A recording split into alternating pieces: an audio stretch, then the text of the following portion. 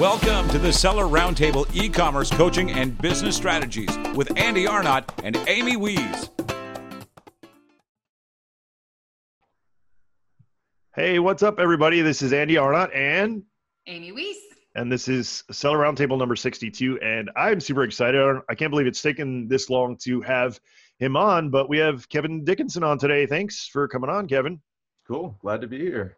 Yeah, you've been in before, but never the main event. So I'm excited to be able to get the backstory. And Kevin's a friend of Amy and mine, so we know a lot about Kevin. But I'm sure we're going to learn more today, which is going to be fun. So I'm excited to get started. Awesome. Yes. Do it. All right, so Kevin, you kind of know this format because I think you've seen it before, but. We always like to edit it a little bit depending on who we're talking to. But tell us a little bit about your past, like where you're born, where you live now, things you did in the past, college, school, family, kind of anything you want to share up to, family and personal wise. Got it. Yeah, so I grew up in Southern California, still in Southern California, Huntington Beach, kind of just a local surfer, just loves water sports. Went to college mainly to be a software engineer, and I was always into computers and just tinkering and getting stuff, playing Doom and all that, and transitioned into a software engineer position. So I think I was in the software field for 10 years, and about 3 or 4 years ago, maybe it's just over 5 years now, I kind of started tinkering with different products. And actually, I got into RC helicopters, the ones that go 100 miles an hour and then you can kill yourself with them. And then I started making different tweaks to it and the different electronics of it, and kind of got a little bit deeper into the circuit board electronic aspect of that.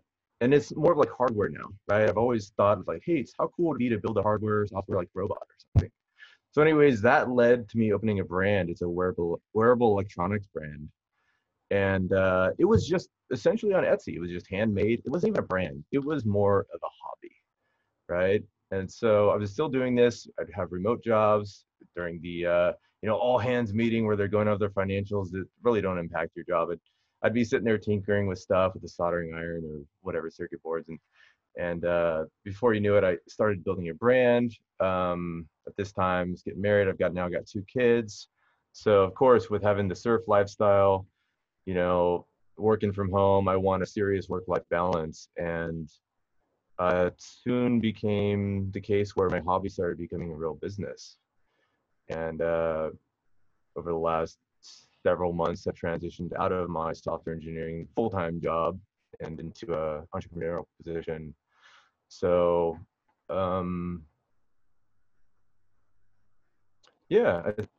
what else did you ask? Home, family, background. What else am I missing, Andy? I think you got it all.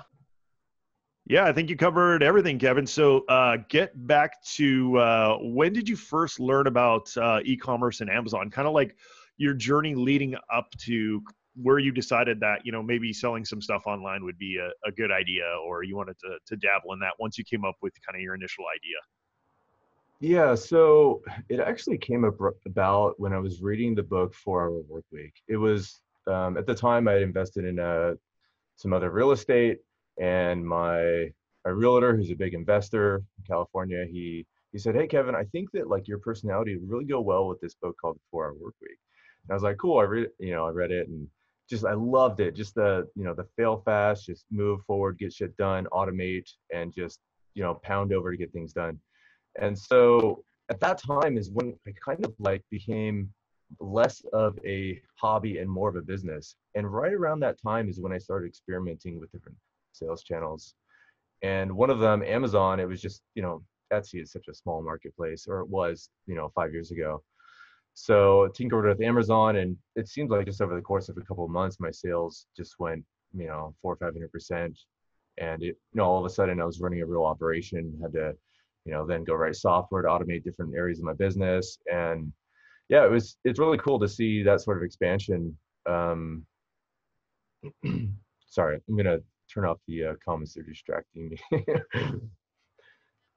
No worries. We'll let you know if somebody needs you.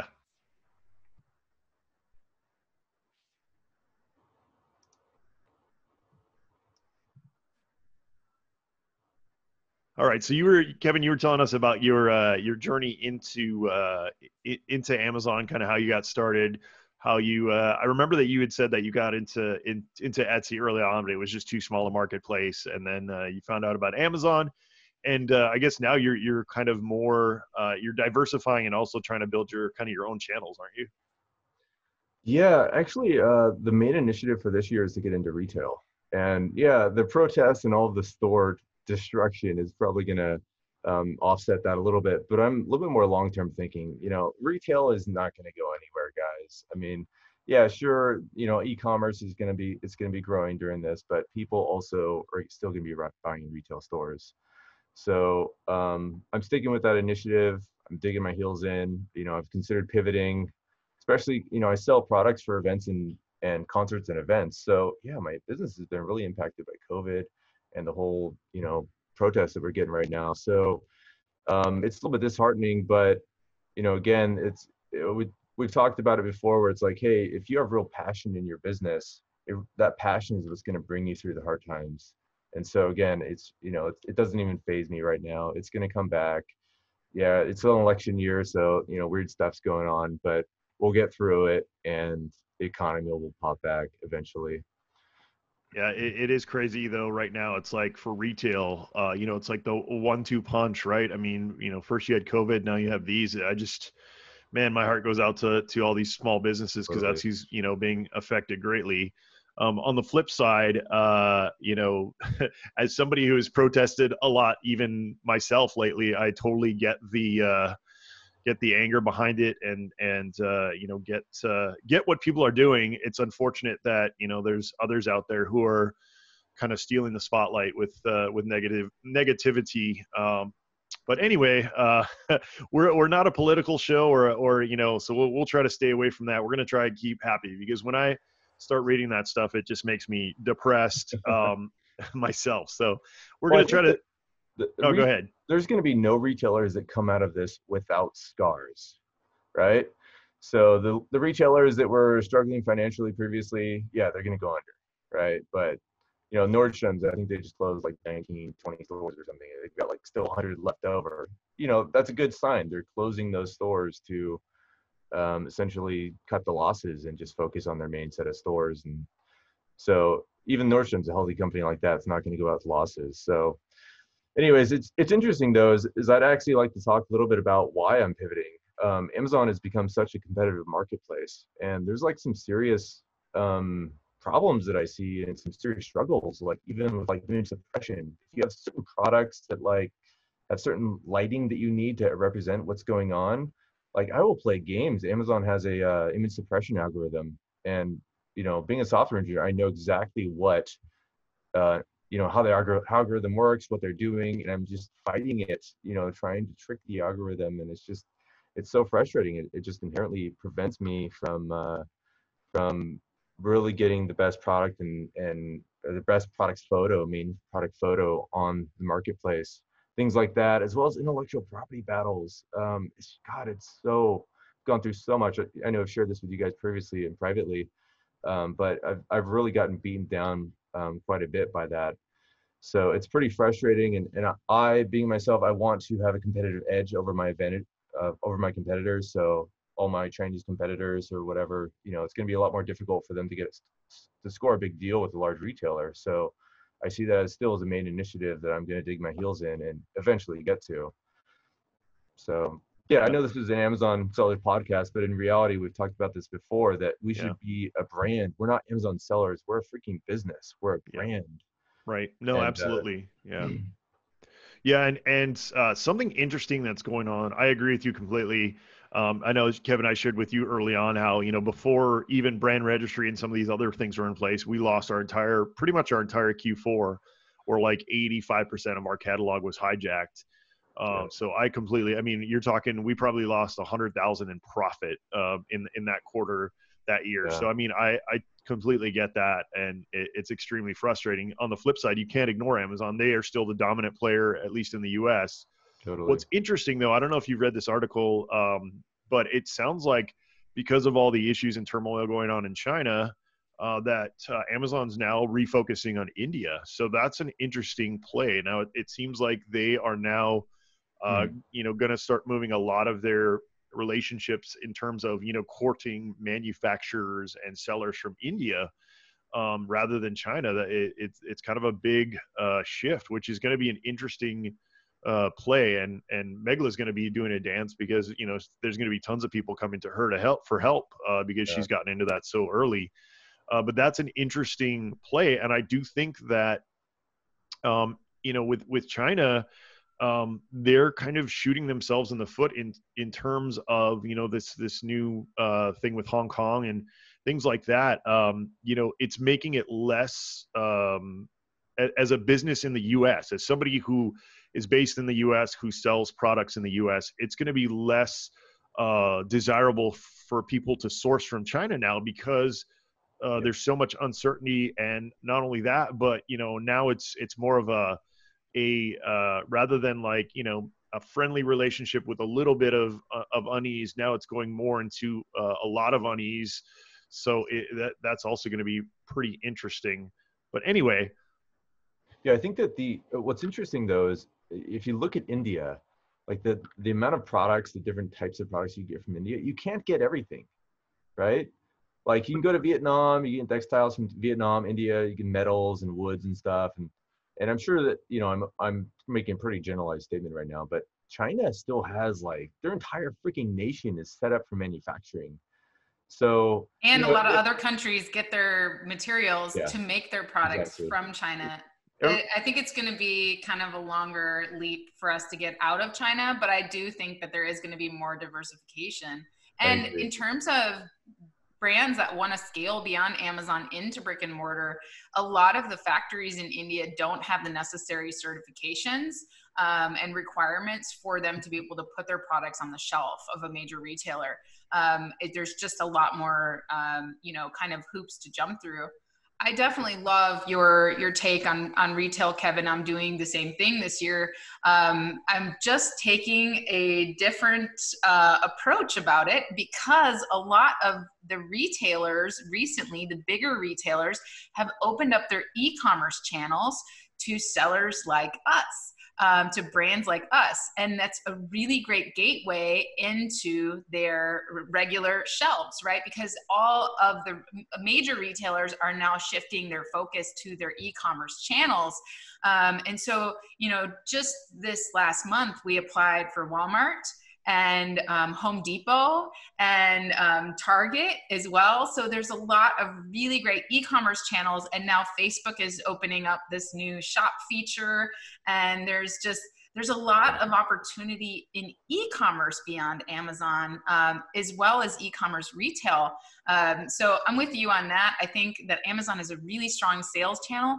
But I think that all of us should be thinking about, okay, well, how do we diversify and how do we grow? I know a lot of people have been asking questions about, hey, should I go international, right? But before you go international, like think of how many platforms. I know Andy, even since COVID, he's been selling everywhere, right? He's been getting into print on demand. He's been selling on all these different platforms and kind of discovering new platforms. And, even us, we've been like on eBay, we've been selling stuff like crazy and we'd never sold like crazy on eBay before. So it's been really fun to discover some of these new channels and see what's going on with that. So I love your goals and really good points there. And it's going to be interesting to see how sourcing turns out, right? Yeah, it's interesting that you say you're on those different platforms or you're applying for them. I think that's actually, I'm sort of torn because there's a couple different reasons. Number one, it's going to affect your sales story. So as you go to approach like, I don't know, Nordstrom's in store and they ask, hey, where are you selling right now? If you just say Amazon, okay, great, you're an Amazon seller. But if you said like, hey, we're on Target, Walmart, Amazon, Wayfair, right? Now it's a more interesting sales story. You're technically in, but you're not, whether they'll ask the question if you're actually in the store or, But then there's also another element to it, which is like, as you approach these retailers, the easiest way for them to just do it is like, hey, we'll just send you to our website. That's a way for them to just like kick you off the shelf. Like, we'll talk to you. You're not that important. You'll just go on our website. And then like, how do you then move into the store? Are you really going to get the amount of traffic that you would in the store on an end cap to really do a real test? And so I don't want to be like, essentially we talked about like, there's the, when you're meeting a girl, there's like the friend zone, right? It's like you don't want to be in the friend zone, right? I don't know if that's the best analogy, but I feel like maybe that's what they might be doing. If you were to push Target, you try and get in their store and they're like, hey, we'll put you on .com. It's like, dude, no, I want to be in your store, not in the friend zone. Yeah. So real quick, guys, I wanted to jump on Etsy and just tell people how much opportunity is there. So on one of my accounts, so on Etsy, you can have multiple accounts super easy, which I also love because you can have multiple brands easily. But this account that I opened up in, let's see, what is the first order was April 3rd. So since April 3rd in revenue, this one account made 20-some thousand. Let me go back to the exact stats. But I mean, that's epic. Like for an e-commerce platform like this, that's, used to be fairly small, over 22 grand in revenue, starting in April. So what is it? June, April, May. Yeah. So, I mean, a little over 2 months. That's epic. Like that's even better I think than my start on Amazon. And are you mostly selling print on demand products on Etsy, or are you selling a lot of your other products? So both. So we have a handmade brands, like natural product brand. And then we also have like print on demand. So this account is a print on demand account. So that just gives you a little insight into, how quickly. The cool thing about print on demand is, I've got an executive assistant. And once I got this process down, I just pass it off to her. So, like that's the cool thing about print on demand. And once it's up, I'm not fulfilling it. I'm not, it's just like a money machine. So somebody recently said that, there was a quote, I can't remember who it was. Oh, it was one of my coaches. One of my business coaches said that, he wants he loves businesses where things build things, right? So in other words, like, the second level of automation, right? And that's to me where moving forward, people that figure that out, fits perfectly into the 4-hour work week, where once you set something up, it's a machine. You can let it loose and you have to check in on it. It's of course not, completely self-reliant, but you can take yourself out of the business fairly quickly and it still makes money. So yeah, pretty epic. So Kevin, when you got started with e-commerce at Amazon, did you take any courses, or like, how did you learn? A lot of people, there's so many different stories. Like, did you just put your feet to the fire like I did, or did you take courses, or kind of how did you get started? 0 courses. Yeah. I remember seeing them like, hey, $3,000 to go. It's like, no. Yeah. But I do remember like the application process, like 4 or 5 years ago, it was such a pain, like to get in. And I remember like it took me like a month. I was just pulling my hair out, the flat file, there was no other way to do it other than through a flat file. You had to get approval for your flat file first, and there was no documentation on it. I do remember that was frustrating, but I still didn't reach out. I just said, I'm going to figure it out myself. I'm not going to pay somebody. Yeah. So besides the flat files and stuff like that, what year did you get started, and what was your biggest challenge in e-commerce when you got started? I think it was 2015. The biggest challenge, definitely for me, was the amount of SKUs that I had. And so I had to write a lot of software to automate inventory processes, generating POs for my multiple suppliers. If you're trying to make a decision how much to reorder on a per SKU basis for 250 private label SKUs, like, you can't sit there and do that calculation. It has to be automated, like forecasting. And so that was like a serious, thing that I really think that helped propel me forward. And also having that many SKUs, like cross-selling on Amazon, it just really helped the brand build, right? And I think at one point my number one contributing keyword was my brand name. And that's huge because they just see it. I'm just all over the real estate over there. Did I answer your question? What did you? Yeah, definitely. I think a lot of people, they want to scale, especially with, your type of products. you had a lot of cool options for many different types of you could skew up really fast, right? You could do many variations, but that's also a challenge, and it's a challenge for a lot of people. I remember you talked about, when you expanded into Europe, that was so hard because now you got all these languages, and anytime you have extra SKUs, for me, it's easy. I've got just a few SKUs. It's not as tough to expand and to kind of follow that. But when you've got so many, I can see, and you really, your abilities as a software developer, being able to automate a lot of those processes, I think helped you and gave you an edge up over a lot of people that grew in SKUs and didn't have that ability to automate as easily. Would you say that is correct? What's funny is that I've looked for solutions for this, and I can't find solutions for what I'm doing. It's, I've been on, it's been on my mind for, a couple of years now, like, hey, can I package this and sell it and spin off? Do I want to distract and now own two businesses? So many, Andy's, the guy, right? He's got his own software, Seller SEO, and he's done that. But I'm trying to focus, right, on my brand, and, maybe one day that'll come about. But anyways, back to the software. What's so interesting is that as I actually go through different 3PL providers, and as I implement either into Europe or into 3PL, I'm actually integrating my software with the 3PL providers, warehouse, inventory, stock, and all of their systems. I select the 3PL provider based on their technology, on whether they can do that or not. So essentially, as I'm changing all these, I'm essentially, as my business grows, I'm having to rewrite my software over and over again, or expand upon it. And it's like, wow, spending a few days writing this new module, what the hell do these other brands do?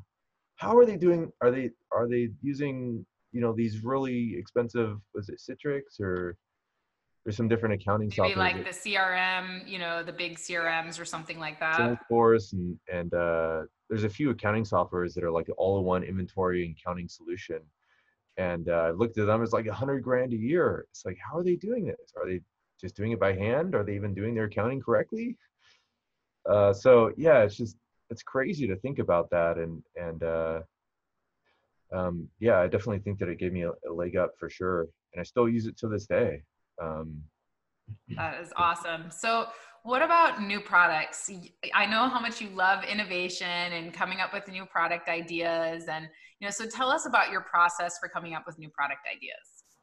So believe it or not, Google Images is such a valuable tool for me. Whether you're looking up new trends. So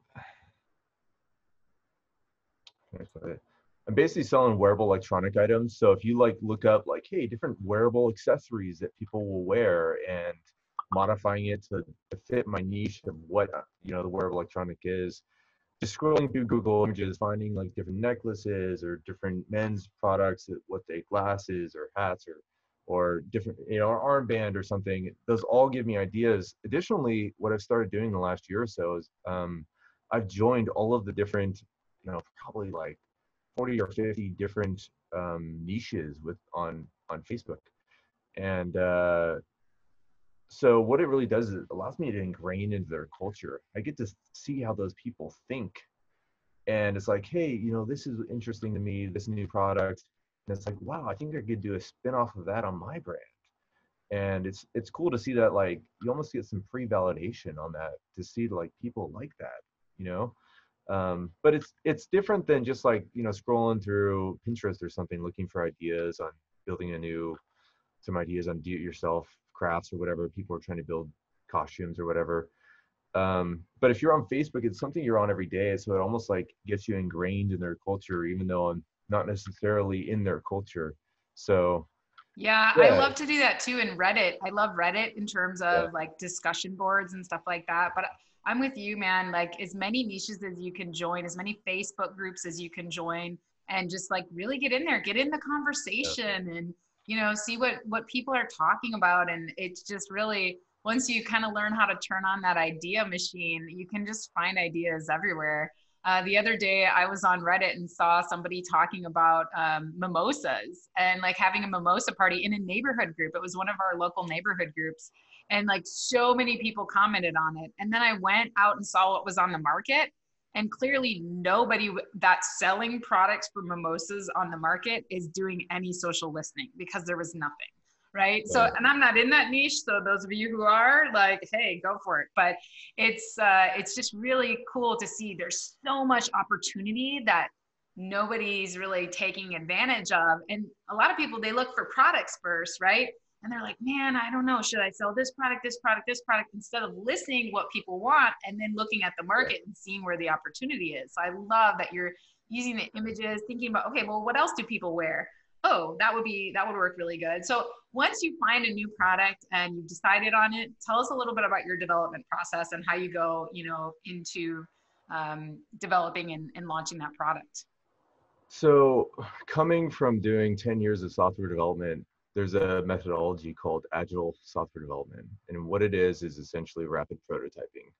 So if you think of like when they first designed Facebook, we'll spend the first week designing the Facebook application to just show your profile photo, right?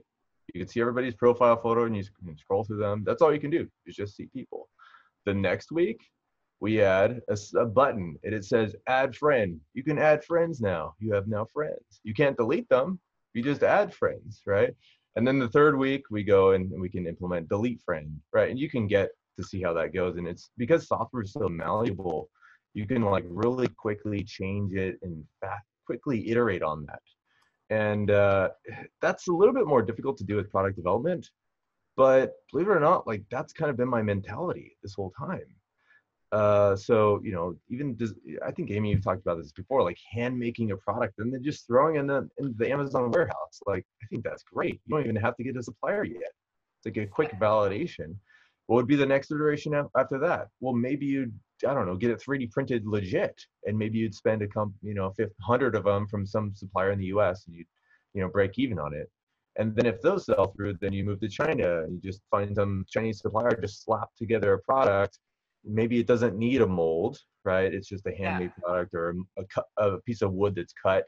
It's simple, right? You don't have to do mass development or mass production on it. And then, maybe you can, implement a mold to make it more efficient, so you can do it at scale now. Now that you've gone through 3 iterations now you can actually do a mold and you can get your multiplier down to where you need it to be. And that's so cool to be actually like get the instant gratification and make progress quickly, rather than having to, what happens if we got to make a mold, we got to go through the mold, the patent process. If you need a patent, then you got to negotiate with the supplier, get 3,000, 10,000 of them made, ship it by boat. And then finally, we can make our first sale and realize that it sucks.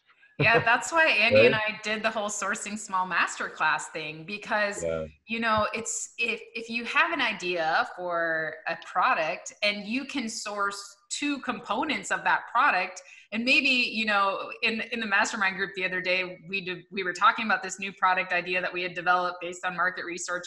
And I gave the example of, okay, we can take component A and we can alter component B and just add a pocket to it.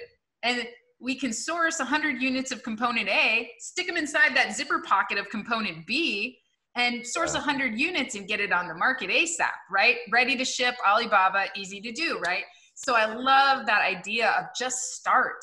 Don't let things get in your way. As you know, I go to Hobby Lobby and I'll sew up 10 of something and I'll send it in, because what is there stopping me, right? Why not get that feedback? Yeah, so, a lot of people don't realize that you can bundle even private label stuff. Like they're thinking about bundling existing products, but you can bundle like I was looking at some, if you guys know me, I'm a big like survivalist. Those are the kinds of things that I've been into, and I sell some of that. And so I was looking at, and this one was a local wholesaler, like not even from China, like somebody I found locally, that I'm like, hey, I can take these 2 things. They're selling like crazy on Amazon. They're wholesale. So I have minimal risk because I can pretty much order, 10 or 20 at a time. And my margins might not be as high, but my risk is also low. I can prove the concept, then I can go direct to the manufacturer. So there's so many different ways to do that. And I feel like that, some people think that like the whole sourcing small thing is a joke. And if you're serious, you need 1,000 units, and you gotta, if you stock out, you're gonna be screwed. And I disagree with that. Like, if that's the way you want to do it, different strokes for different folks. But I've been doing this since 2011. I'm still here, and I feel like that's those tactics have worked well. Now, if you want to try those, great. If not, you want to do the 1,000, 2,000 at a time, awesome. But to me, this is a great way to dip your toe in without getting too risky. So speaking of scaling, how did you scale, Kevin, when you got started? You basically got started in your garage, right? You got started putting these products together and you were just selling them. And, so tell us a little bit about how you scaled and when you even discovered that scaling was a thing for this business. Yeah. So essentially the entire business is bootstrapped, literally from like $50 on the first purchase. And it's crazy to think about that. And being somebody who's never actually studied business, just studied software engineering, right? You start learning and picking up on trends and business trends as you build the business. And one of those trends specifically that I remember is like the cash flow of the business. It's so important, right? And so you start with like $50, right? You build some products, you maybe sell like 100, 150, 200 revenue. And so cool, now you got, I don't know, 100, 200 bucks in your account. Then you got to spend, 150, you make $50 profit, right? And then you sell $400, $500 of revenue. So what's happening is you're basically like, spiking your bank account. It goes from $50 to 150, down to 50 again, then 400, down to 70, 600, down to 100. And it's like this, this jump, and it's just the inventory game that we're playing. So one of the ways that you can deal with that as well is to get your multiplier up, right? So rather than just selling, like, you buy it for $1, sell it for $4, we should be, buying it for $1 and selling it for 10, right? So the whole, learning how to negotiate and learn with suppliers, that will really help your cash flow. I didn't necessarily have those multipliers in the beginning. And so I was really affected by those peaks and valleys of my bank account. And that's again, been in business for just over 5 years. So it's taken a long time to do it. Sure, you could have done it if you had an influx of cash and just, injected 10 or 50 grand into your business. But yeah, that has definitely been a huge learning experience. That's how I scaled, essentially cash flow. But additionally, I think that one of the things, I have a true brand. It's a real brand in a specific niche. It's identifiable. It's got, essentially all the brand elements, like matching, marketing materials throughout everything. But additionally, all the products complement each other. So when you're wearing these wearable electronics, it's like, hey, you want to buy this other piece too to complement each other. So on Amazon, all of my customers would purchase, other customers would purchase this stuff. Not only am I on that row, I'm also on the row for sponsored products for this product, and then also my supporting images. I say, hey, you can also wear this other stuff too. So like just cross-selling just really help just almost like flywheel the brand, right? Thanks for tuning in to part 1 of this episode. Join us every Tuesday at 1 p.m. Pacific Standard Time for live Q&A and bonus content after the recording at sellerroundtable.com. Sponsored by the ultimate software tool for Amazon sales and growth, sellerseo.com and amazingathome.com.